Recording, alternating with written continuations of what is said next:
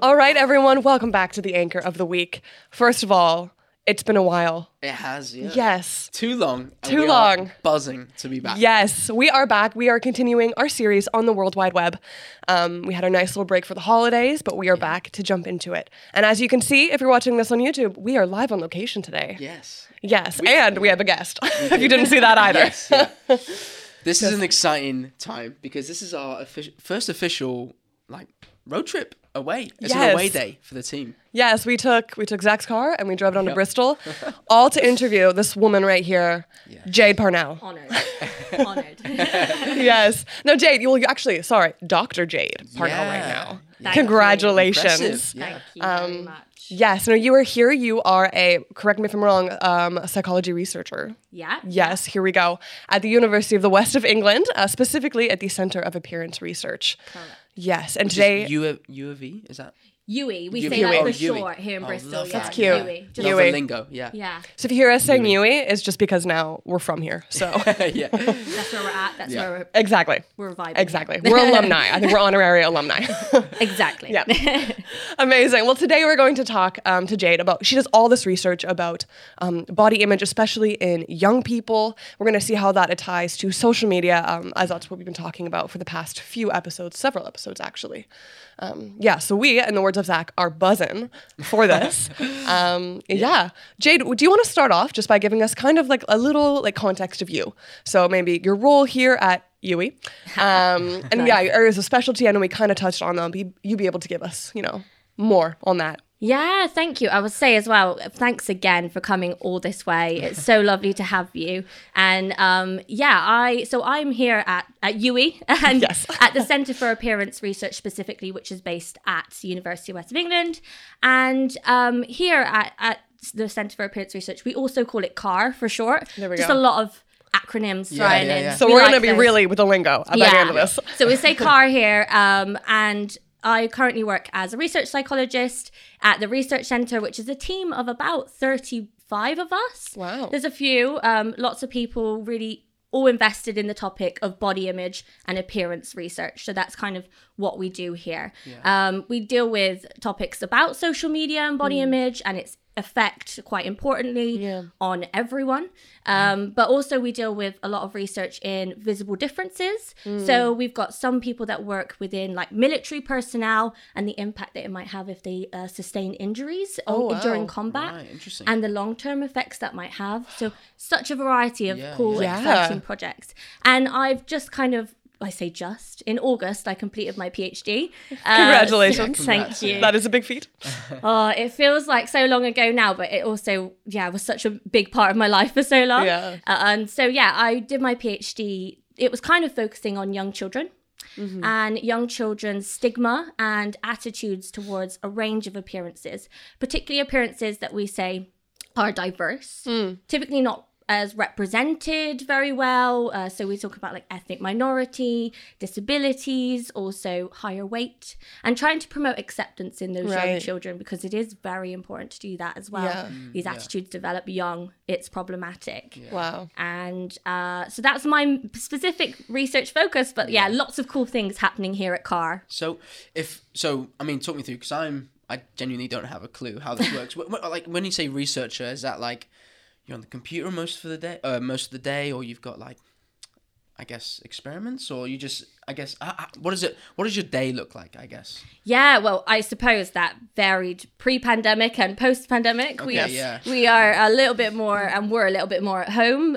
So there's a variety of things that happen. We do experiments, research with people, participants that we say, who are important to us, and we want to understand more about their lives, their experiences. That's what really drives us. And then once we have that data, once we know more about the people that we want to understand more about, we publish that research, we disseminate our knowledge and that scientific understanding. So what we are saying isn't just being plucked out of nowhere. Right. It's not that kind of like, someone who's wrote a Facebook status and that's it. Like that's come from, someone who thinks that those are a fact, but this is stuff that we've put time and effort in. It takes serious, stringent processes to be able to do this ethically, to make sure that our research is actually robust and has merit. So that's kind of what we do. In terms of where we are, sometimes we're in schools. I've done a lot of work in schools before, and I really love that. Working with the children, adolescents, teens, all those people is so important.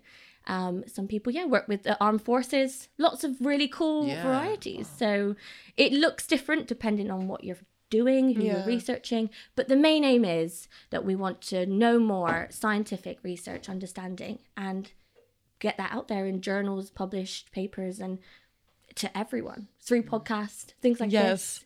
Trying to share that knowledge. Amazing. Which, side note, Jade has her own podcast. We'll plug that multiple times during this one. Thank you. It's called Appearance Matters. Yeah? Yes, it is. Appearance Matters, the podcast. Get it on anywhere you like your podcast. There we go. You know how it is. And again, we will plug that periodically. Thanks. Amazing. So now diving into our topic of today. We've been on this series of the internet and technology and how it affects us in a lot of different areas of life. Yeah. We have talked about mental illness, but I think specifically body image, I think it deserves its own episode, right? Yeah. Because the way that we are perceiving ourselves these days is totally altered now by our lives being lived on social media.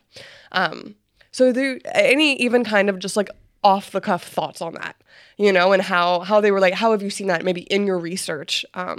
And then we can kind of dive off from there. But if you have any starting statements. The thing is, just firstly, it's such an important topic, but such a massive thing, isn't it? Like you said, it's so all-encompassing. Social media is so there in our lives. It's accessible. It filters into so many ways that it can impact us. Not just our body image, but body image is definitely something it can really impact and affect. So when we're talking about this topic, you say just one episode. I'd also say multiple. This is something that you could talk about, and it could vary depending on the type of social media or the type of person. And there's so many layers there to it to unpack. So this research area is really important. Something that we do a lot of work on here at CAR, but also lots of researchers globally do, particularly in the US, the UK and Australia, quite westernized, which is a problem within research anyway. We acknowledge that is a limitation and more global research is needed. Interesting, But I think in terms of social media, there is definitely a wealth of research out there that has showed the negative impact that it can have. There's longitudinal research happening over a sustained period of time that says the more long-term sustained engagement with social media platform, the more negative effect that this can have on people. In comparison to some of the previous research within traditional media. So just to unpack that a little bit, we have in our body image research world, traditional media, your TV, your magazines, your billboards, and then you got the social media. And we known for years, traditional media really can be harmful. But with traditional media, it's celebrities, you're passive engagers, you're not actually creating the content. Social media has so many extra layers of you're not just the person engaging in the content, but you also get to put yourself in the driver's seat. And I like to think of it as you can be in the passenger seat looking, scrolling, engaged, just randomly looking at your newsfeed. But you can also create the content, put yourself in the driver's seat. And I mean, when you're driving a car, you can't always necessarily know what other people are doing on the road, and you don't have complete control. We'll say that. And social media, you don't have a whole wealth of control. Someone could still hit you, and that can happen. But you do have that extra layer of being able to drive a little bit, make that content and choose what you might want to engage in a bit more versus traditional media where you just kind of were sitting ducks. So there's a different element there. Does this start, because I know your work is a lot more with the younger kind of generation, if you like. Does it start there then? Is that kind of, obviously now social media is much more accessible to those sort of ages, especially compared to what it used to be. But is that just a starting point of where this is kind of built, I guess? It is. And I know that social media has some sort of age restrictions, really easy to go around that. Yeah, I know. Right? That's my point. I was just, exactly what I was just about to say. And that doesn't mean that the people follow that. And there is definitely, since the pandemic, but this has been pre-pandemic as well, the connectedness that people need to feel. Children who weren't able to actually go into school and engage with peers, there was that real element of, well, social media added that level of connectedness Yeah. that we needed. We really did. And I think that, yes, young children are being presented more with social medias at such an early age. And as researchers, we struggle sometimes to keep up with the ever-changing environment of social media. Yeah. We find, like TikTok is far more popular now than it was a few years ago. And we've got lots of research on Facebook and some on Instagram, but a little bit less on there because it takes a couple of years for us to catch up. That's true. To do the process of the research and the quality it needs. Yeah. We have to take time to do it. And so we find that by the time we've got that data, we're like, oh, there's a next thing. So we're chasing our tails. Yeah, it's always like social media is a step ahead, right? It is. And so we're like, okay, we know this is harmful and we know this can have a negative effect. But then there's like, well, what if this happens? Or what if we do that? Or what if it's more video content versus images? What does that mean? And we can't necessarily tease that out quite simply in such a short space of time. Right. Yeah. Right. So it is definitely something that we are a bit behind on, and that is acknowledged. But what we do definitely know is that young children engage in it early. It can have a harmful negative effect, and there are some key elements that really can play into the impact that it has on people. So one thing that research shows is that a key component is appearance comparisons. So social media is related to having negative body image the more you're engaging it. But there is also this influence of the type of social media that you're engaging with. Yeah. If it's very appearance heavy and you're more likely to compare your appearance to others, which almost happens automatically. Yeah, for sure. This isn't something people can just stop doing. For sure, yeah. But the more people compare themselves, the more tendency they have to compare themselves with the images, the more negative the outcome is. Right. And that's another key element to social media, right? In comparison to traditional media where it was celebrities who we didn't know. Social media, these are our friends. These are our people we went to school with or people we are going to school with. Yeah. And so these are direct comparisons. We can be like, oh my God, they've got a new BMW. I don't, Yeah. as well as the appearance elements of, oh, they've lost weight, blah, blah, blah. How has this happened? All these things that really drive. And that appearance comparison, massive poignant thing here in this context. So interesting that, like, because I guess when I think of it, I think, okay, people are looking at influencers and obviously the impression they put on, and it can be very fake. I mean, not all influencers, sure, but it It's can easier to know that it's fake, I guess, in Yeah. that sense. And it, almost in my head, it's like, that's what that people are comparing to a lot more. But actually, you're right. I think like they're comparing themselves even just to their friends, like that they see day to day. You know? So interesting. Yeah. And also comparing yourself to yourself in the past. You know, when you get those like time hop images of you 10 years ago, you're like, whoa, 10 years ago I was this, that, Yeah. And you compare yourself to yourself. There's Wow. loads to unpack. I've never thought about that. Yeah, honestly, yeah. Gonna make a new note for that one.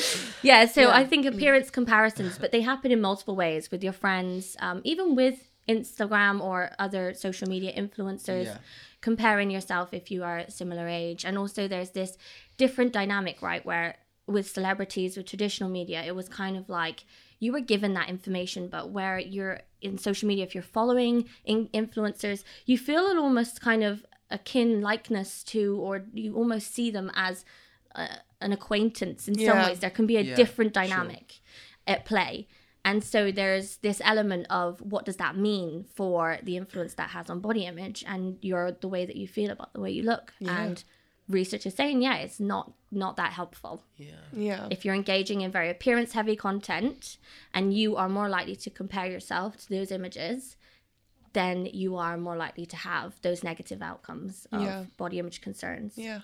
And I feel like it's so hard to stay away from any like appearance related content, especially like Instagram, whatever. I mean, it was maybe different for you. I don't know. You're really into fitness. So maybe it goes, you get like the algorithm suggests a lot of that for you, which could be the same. Yeah. But I know for me, every time it's beauty this, makeup that, like, and then you're just staring at people's faces and going, wait, why is my face not that symmetrical? Or like, how, that doesn't work on my eye shape or something like that. And then all of a sudden you start to compare and things like that, which is, It's really important. And also I would like to add that this isn't just, this is really important for people who have appearances that really kind of, we say, differ slightly from the appearance norm or appearance ideal. So we say people who have like a visible difference, for example. And there has been some serious and important campaigns by like Face Equality International and Changing Faces where it's like, I'm not your villain, because a lot of people who have, say, for example, a facial scar or a facial burn are often likened to, especially within media like Disney, for example. I mean, Lion King, Scar was the villain. He has a scar. Yeah. Oh. Think of like children, like your point there. Children watch that. You internalize that at such a young age, and there was a correct me if I'm wrong, but this is something that I'm trying to recollect. There was like a filter that was on Instagram, and it was like how your beauty, once you put your face on the filter, and how your beauty was, whether you were 10 or whether and it morphed you into a different person. And the person who was like on the really ugly spectrum had a visible difference. No way. Come on. Yeah, really. And it's like, that's how, and it was almost seen as like something that was a trend to follow. Yeah. That can have such a huge impact on someone who has a visible difference. Yeah. These people, that's their lives. Yeah. That's like really difficult to live in those contexts if people are making that seem like such a negative thing, you know? So it's got a lot of impact across the board, not just, you know, people who have appearances that typically fit the norm, but those who have more diverse appearances as well. And understanding that it's not that we come onto social media a complete blank space, you know, that we all have these prejudices or biases, right? As you said, even from Lion King. And I'm like, oh my goodness, like the subliminal messages that we're receiving, so that when we get onto social media, you know, I mean, for us, we didn't grow up with it, you know, but when we downloaded it, we already had what would you call it? Appearance comparison, right? Yeah. But then it was just like amped up. Yeah. This is, I mean, because, you know, something that we've thought a lot about is how social media is actually just the tool, almost, and it's just the thing that speeds the process up, if you like, of the insecurities that you actually have within you. So, you know, I mean, social media is poor, and it's, you know, there's a lot of bad things about it, but it just highlights a lot of insecurities in us. In like humanity. Yeah.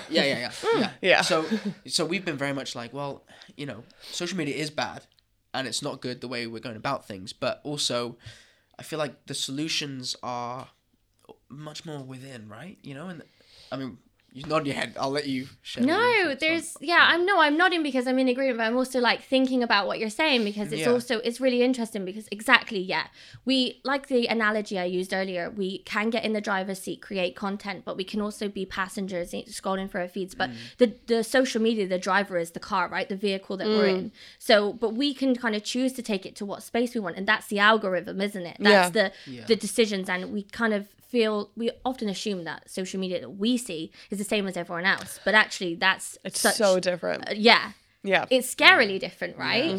And I think that's a real interesting point that you're saying about the idea of what we're going to choose to engage in, and it's emphasizing what we might enjoy content wise. So if we like beauty content, makeup, those kind of things, then we are going to see more of that content, understandably. But then what does that mean for comparisons and what we see and how we view ourselves in reverse? It's like a mirror, isn't it, to our own lives? And it is highlighting some key elements. It's scary. I think that on that note, my point mainly would be that, and I hope that this happens more going forward, but social media needs to be held quite strongly accountable for what can happen as a result. And this, we say body dissatisfaction is, we like to point out, a public health issue. This is a public health issue. There we have this thing called normative discontent. It was a term coined in the 80s, but it means that we are so unhappy now with the way that we look through the mediums of social media, through marketing, through advertising, telling us, you know, we should look a certain way, that we just hate ourselves. And especially women, more so men now as well.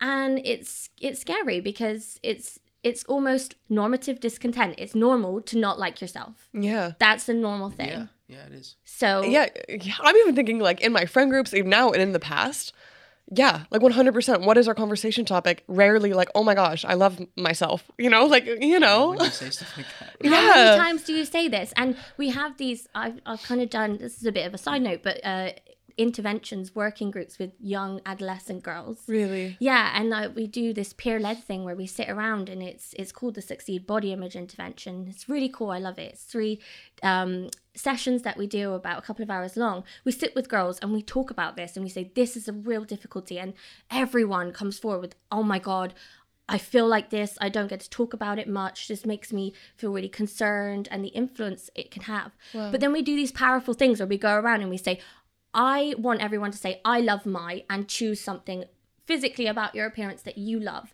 Because as girls, we do not say this enough. No.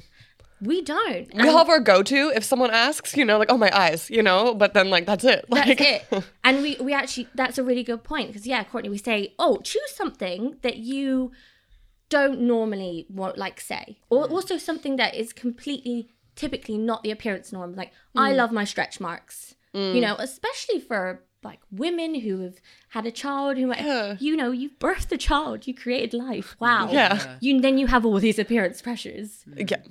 You know, I mean, I don't have any children. Yeah, but neither do I, but I can only imagine. Yeah, this is it. So the levels of difficulty Wow. that this has, and it's scary, but agreed. We never say very often, I love my boobs. And so when seeing a teenage girl do that, I was like, yeah, girl, you go. Yeah, Like, literally. Come on. do that.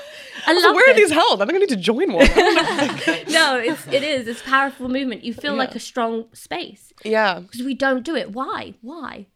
Because of the normative dissatisfaction, is that what it's called? Normative content, yeah. Oh, normative content. Yeah. Discontent, yeah. Normative, yeah. Sorry, I was like, yeah, normative discontent. Normative content is what we're going for, right? That's what we want. That's the goal. That's the aim. So yeah, that's the kind of difficulties that we have in society. Wow. Yeah. We're all hating ourselves, and it's just making the space tricky, Yeah. tough. Yeah. Go on. Yeah. Before we continue, because I know we're going to take this and I'm loving it. But I want to go back to filters for a minute. Yeah. Because this is something that is really, I don't know, I've been thinking about it a lot recently. And I was even telling Kaylee, our camera person. Shout out. Who actually also happens to be my housemate, so she gets a lot of my late night talks. But I was saying that all of a sudden the algorithm decided on Instagram Reels that what I loved watching, which I kind of did, was people with beauty filters on and then taking them off and being like, "This is what I actually look like. This is such a catfish." And literally, it was like every video, and I was just like, oh my word. Like, we know that beauty filters are, you know, they make your nose smaller, whatever the beauty standard is at the time, I suppose. But how, like, I know, like, I've struggled with body dysmorphia and, like, body image a lot, you know, in my life. And how if I was in a more unhealthy space, especially if I was a teenager, how I would have, like, freaked out that I didn't look like that, you know, and only would have posted photos with a filter, you know? And I don't know if you have anything to kind of speak into that other than it's horrible. But maybe something more for the person that's listening to this, you know, however old they are, you know, being like, wow, well, when you're bombarded with, this is called the beauty filter, or this is called, you know, pretty face, or this is called whatever, you know, they're all called these things. How do we, I don't know, not get, I guess, I don't know, insecure about it, or even worse, you know what I mean? Like, what do we do? Do you have any insight? Yeah, like, I think there's a couple of things there. Firstly, like what the research would say about that's effect, which isn't necessarily telling you what to do yet, but it is telling you what effect it might be having. And there was a study that came out in, I think it was 2021, so only last year, about Snapchat dysmorphia and how the idea that they kind of view whether you're doing a selfie or video like selfie that is automatically putting a filter on at the time when you're doing it, or whether you are posting a profile or post in a grid like on Instagram and you're adding that filter on post after the image has been taken, still there is that idea that you are changing your appearance. And when you view, I'm just picturing, you know, your phone and it's throwing your image back at you, but with a filter on, there is that thing that they say Snapchat dysmorphia where you're kind of, especially for young teens, you start to have, they're building a self-identity there. They're trying to understand the concept as a teenager. I mean, we've all been there. You're trying to understand, who am I? Yeah. What is my identity here? Yeah. And your image is an important factor in that, especially in the society we're in now. And if you're seeing yourself on your phone, your filters thrown back at you with like you say, smoothed complexion, smaller nose, bigger lips, bigger eyes, then what is that going to do? Like, it's scary for me, because that's a real important time. I'm not sure. That's something we need to work out long term, like, because actually there was a study that one of my colleagues who used to work here at CAR, Georgia Treneman Evans, did. Shout out to her, she's a friend of mine as well. Hey, Georgia. Yeah, so she did some really interesting research with teenage girls and interviewed them and asked them like about doing selfies and also the use of filters, and they all tended to use filters. Mm-hmm. And interestingly, they all said it didn't really matter. It wasn't really having an effect on them. Like, it wasn't really a problem. That's alarming, right? So the alarming point here is they might not be quite aware of what effect this is having. Yeah. Because other research has shown that yes, it is having an impact. These filters or viewing these images is negatively impacting young girls. In fact, they tend to say it affects them negatively, especially if they're high on appearance comparisons, that key element that we talked about earlier. Okay, and so on this note as well with filters, and you even talked about, it makes your lips look bigger and your nose smaller and eyes bigger and all of this. That is based on a beauty standard that somehow we've all accepted is the beauty filter, the beauty standard. Where does it even come from, And I know it's changed throughout history. Obviously, when you look back, when you can watch these videos of what like the ideal beauty was, from, I don't know, since like the 40s or something. But where does it even come from? And how do we as a society just go along with that? Why does no one think about this? Yeah, honestly. Yeah, so I wanted to firstly mention the beauty standard. Also in body image research, we call it the appearance ideal. Okay. In inverted commas. Cool. Yeah. And interestingly, like exactly what you just said, Courtney, that I've been into schools and asked teen boys and girls, what are the appearance ideals like? And they can unequivocally all list them, like they're all exactly the same kind of notion, for women being hairless, all those kind of things. Having clear skin, all situations like that, big eyes, and the filters add to those things, exactly as you said. But when historically, this has been around for so long, it's tough to kind of even pinpoint like what exactly is it. But we do know things that have driven these, and so a lot of it has come from marketing and advertisers and companies. For example, a really good one I just used about females being hairless. Well, biologically that is not what our body wants us to do, let's be honest. But yet still, we pick up a razor, often females, and without question, as teens, we'll start to remove our body hair from eyebrows down. Yes. That's the jam, right? Do it. Don't question it. And that kind of stemmed from advertisers and companies like Gillette and razor businesses that really wanted to boost their sales. And how do they boost their sales? Well, they just make women feel like their body hair is not worthy. And so then they have to pick up and buy a razor. There's no question. And then they find things like, as they want to boost their sales further, they do extra layers like male grooming. And then we find more towards males with their grooming of their body hair and their facial hair. It's all as a means to sell. So every time we find that these things kind of really take poignancy, it's typically historically because some sort of advertiser or marketing has tried to sell itself by making you feel awful. Buy this product, do this, and you'll feel great. This lipstick is all you've ever needed. Like this foundation will make your like skin flawless. That filter you thought you needed, you don't, hun. Oh my gosh. You know, and they're doing it to make you feel like this is what you need. And they sell your unhappiness to make you buy their products, so you think that will make you feel better about yourself, but in essence they're the problem. And social media has just taken that and driven it up, because then they can advertise through those mechanisms, right? And social media is far more accessible, so that's true. It's painful. But one thing I'd like to know, and it's something that's really important, is historically it's changed. As you said, those videos, it shifted. You had like 1920s flapper girl, then you got, 1960s Marilyn Monroe, quite curvaceous. Yeah. For females and males, there's been different levels, like really muscular, and then sometimes like quite slim, the noughties, not noughties, but the early 2000s days, we call it like heroin chic. Yes. Oh yeah. Very thin, grungy, like those are all different movements, and you find that just as one thing changes, another kind of adapts to something else. Yeah. And this also is culturally significant, and that's really important to know. This is a lot of Western cultures. Currently, to date, what we have now is a real divide where in Western societies, we have this notion of being tanned. Being tanned shows that you have time and money, wealth to go on holiday, lounge around by the pool, right? Enjoy that. So people fake tan, or they do those things. They purchase products to make their skin more tanned.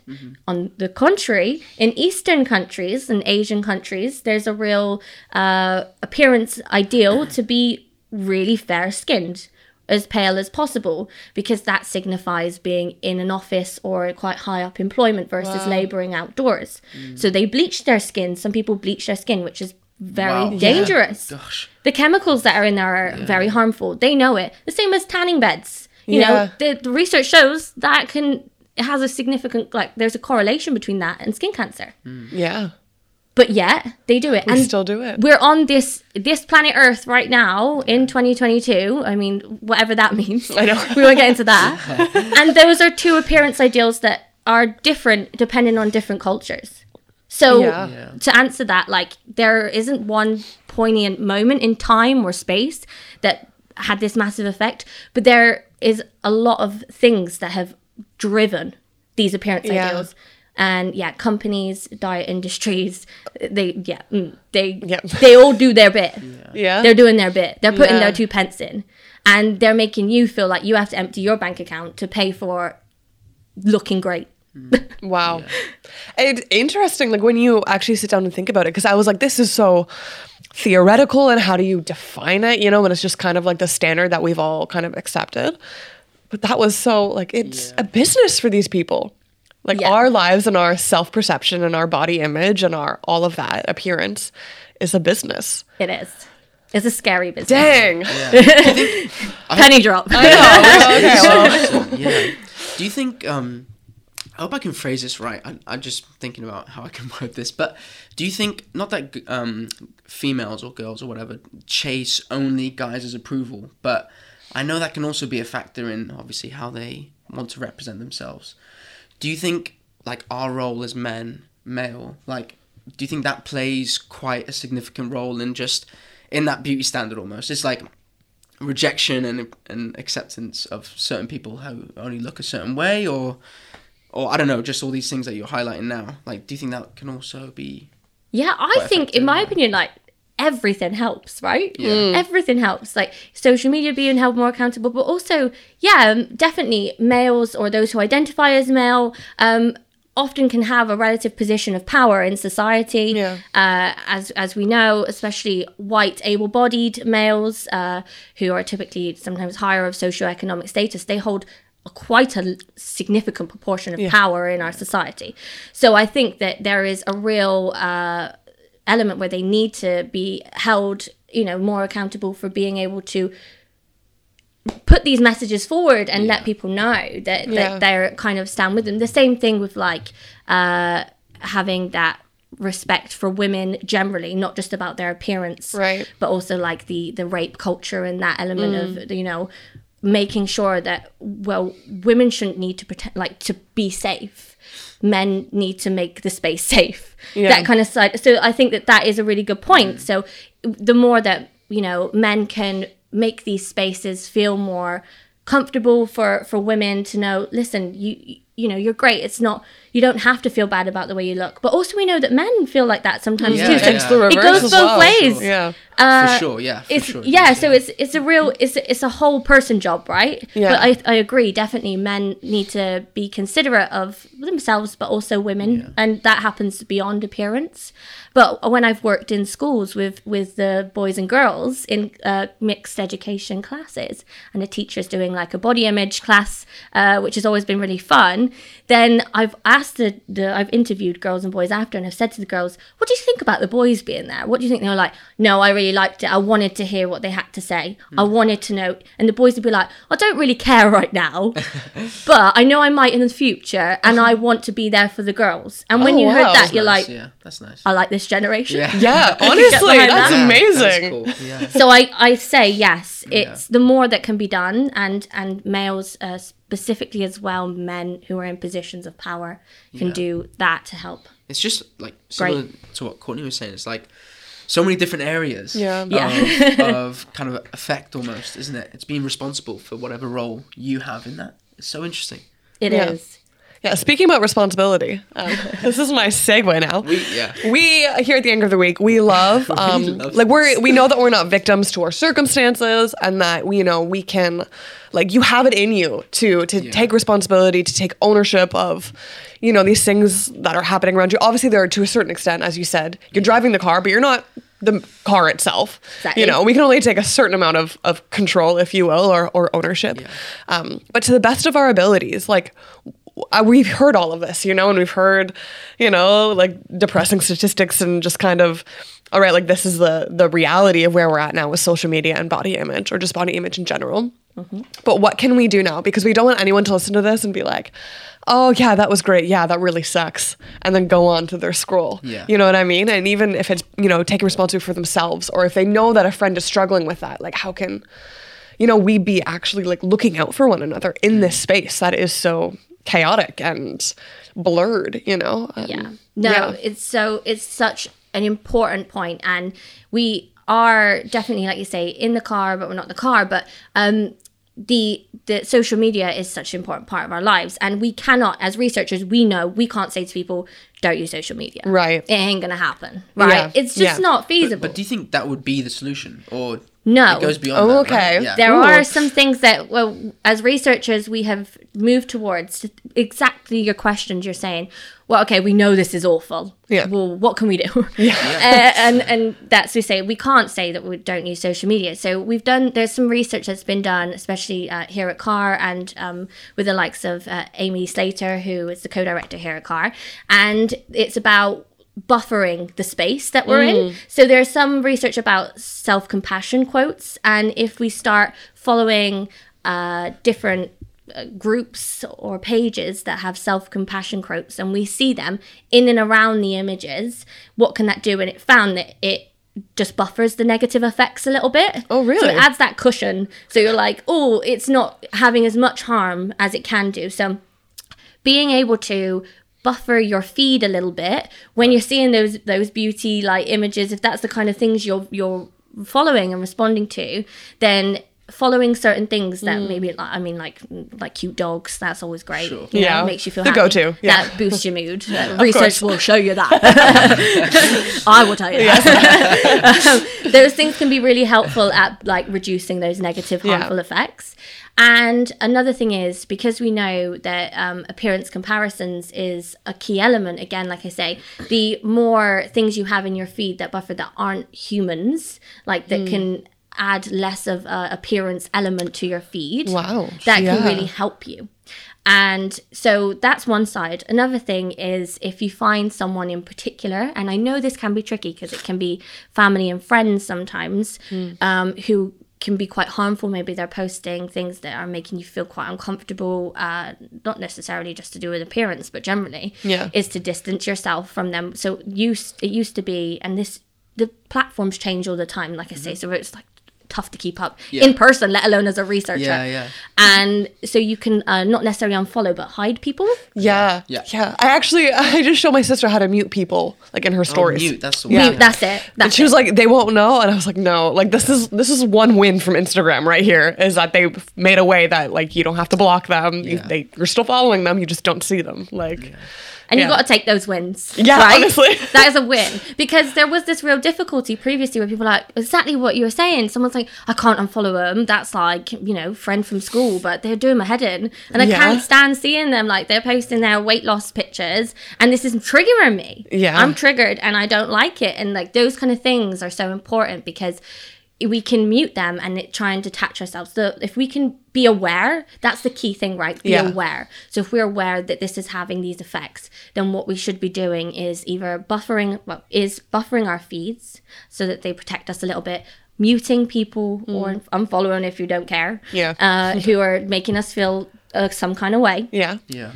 And there's like also being mindful of what you're posting because remember, we can also get in that driver's seat. Yeah. If we're driving this car and it's knocking down everyone left, right, and center with us, we need to know that this is we're perpetuating. That's a hard word to say. Yes. We're just perpetuating these negative, harmful effects, and people might be muting us, but that's fine. They can do that. That's boundaries. That's respect. Yeah. Right? Yeah. For sure. And one kind of final thing that I have is taking a break if you need it.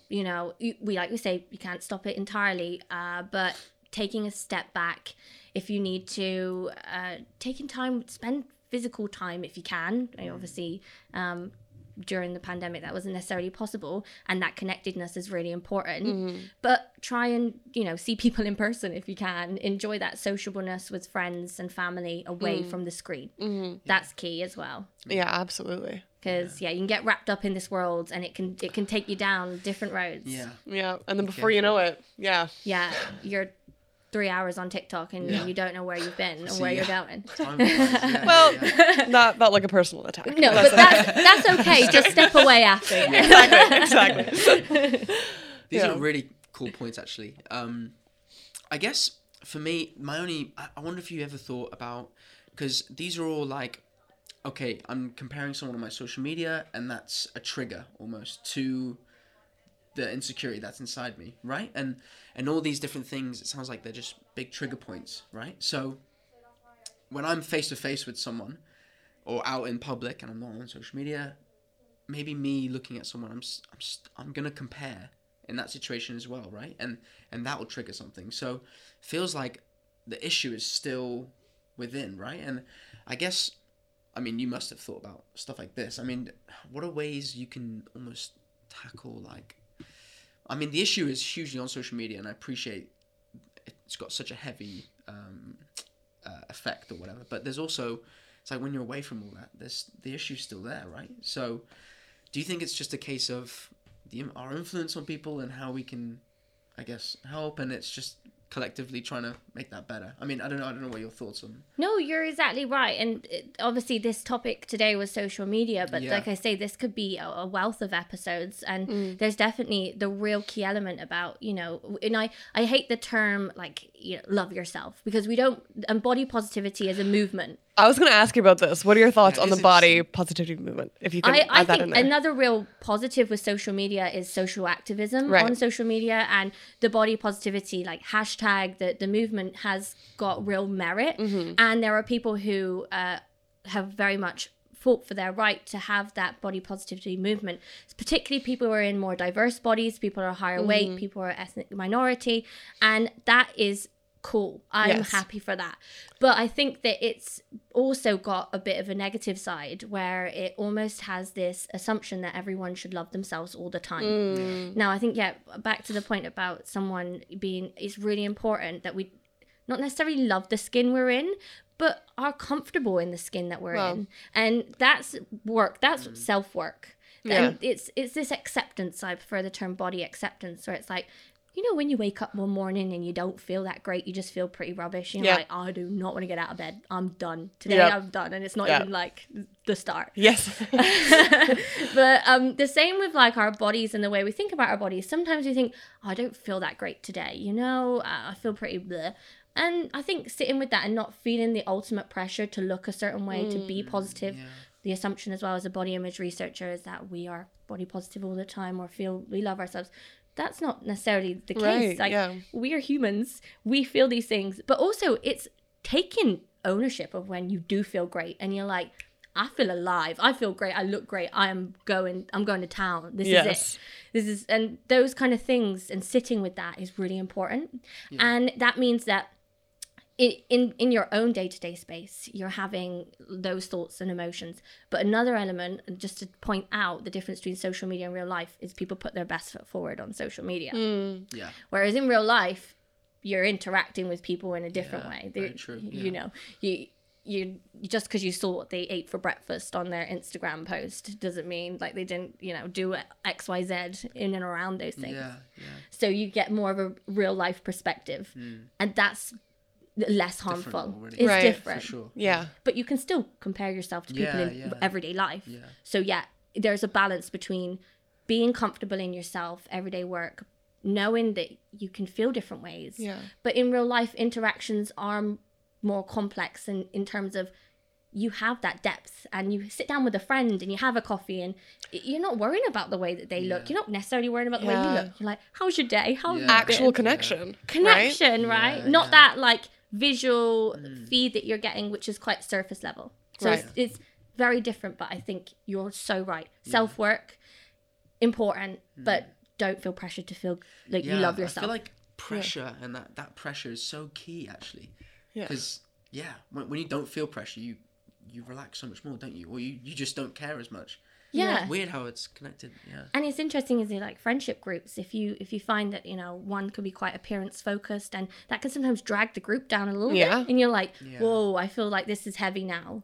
Whereas like I've got like some friendship groups that are really light, and you just have a great time, and you forget like even take pictures, and you're like, darn it. I have no memories except for the ones that stayed. Yeah, exactly. But that's really like you come away often feeling more like, yes.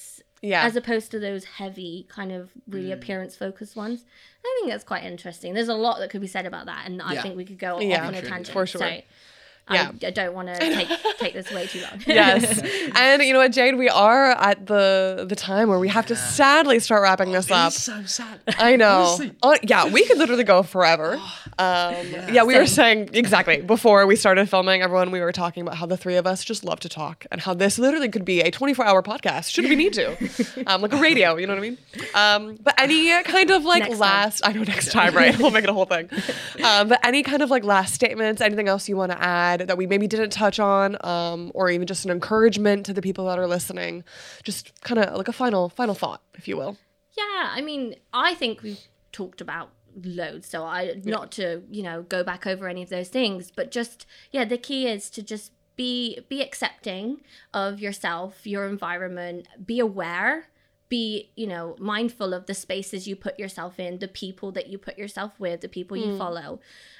Don't feel ultimate pressure to look a certain way despite social media and advertisers telling you and trying to sell you these dreams. Right. Just know that doesn't mean you have a happy ending. Yeah. You don't have this happily ever after. You are your happy ever after. You got one body, treat it well. It needs to serve you well. Yeah. Don't bleach it. Don't do things like those things are harmful. They're going to have a long-term effect. So I just think, just take care of yourself. That's what I'd say. Take care of yourself and take care of other people. Be respectful of them and your own body. Brilliant. Amazing. So good. So good, yeah. All right. And then, Jade, where can people find you? I know on Appearance Matters. You want to plug that one more time, or anything else that you're doing that you want to plug? Yeah. Go for it. This is your space. Thank you, by the way, so much. This has been amazing, and you're both lovely to chat to, and I could honestly talk to you all day. I'm the co-host of Appearance Matters, the podcast, which, as I said, you can get on any podcast places you prefer to get your podcasts. And also do check out our research center, Center for Appearance Research. If you Google that, we're also on Twitter and Instagram and Facebook, just Center for Appearance Research, or also car_UWE, UE, car_UE, those little things we started with, just to bring it full circle. Yes. And that can help you to buffer your feed. There we go. Oh, that was perfect. Amazing. Brilliant.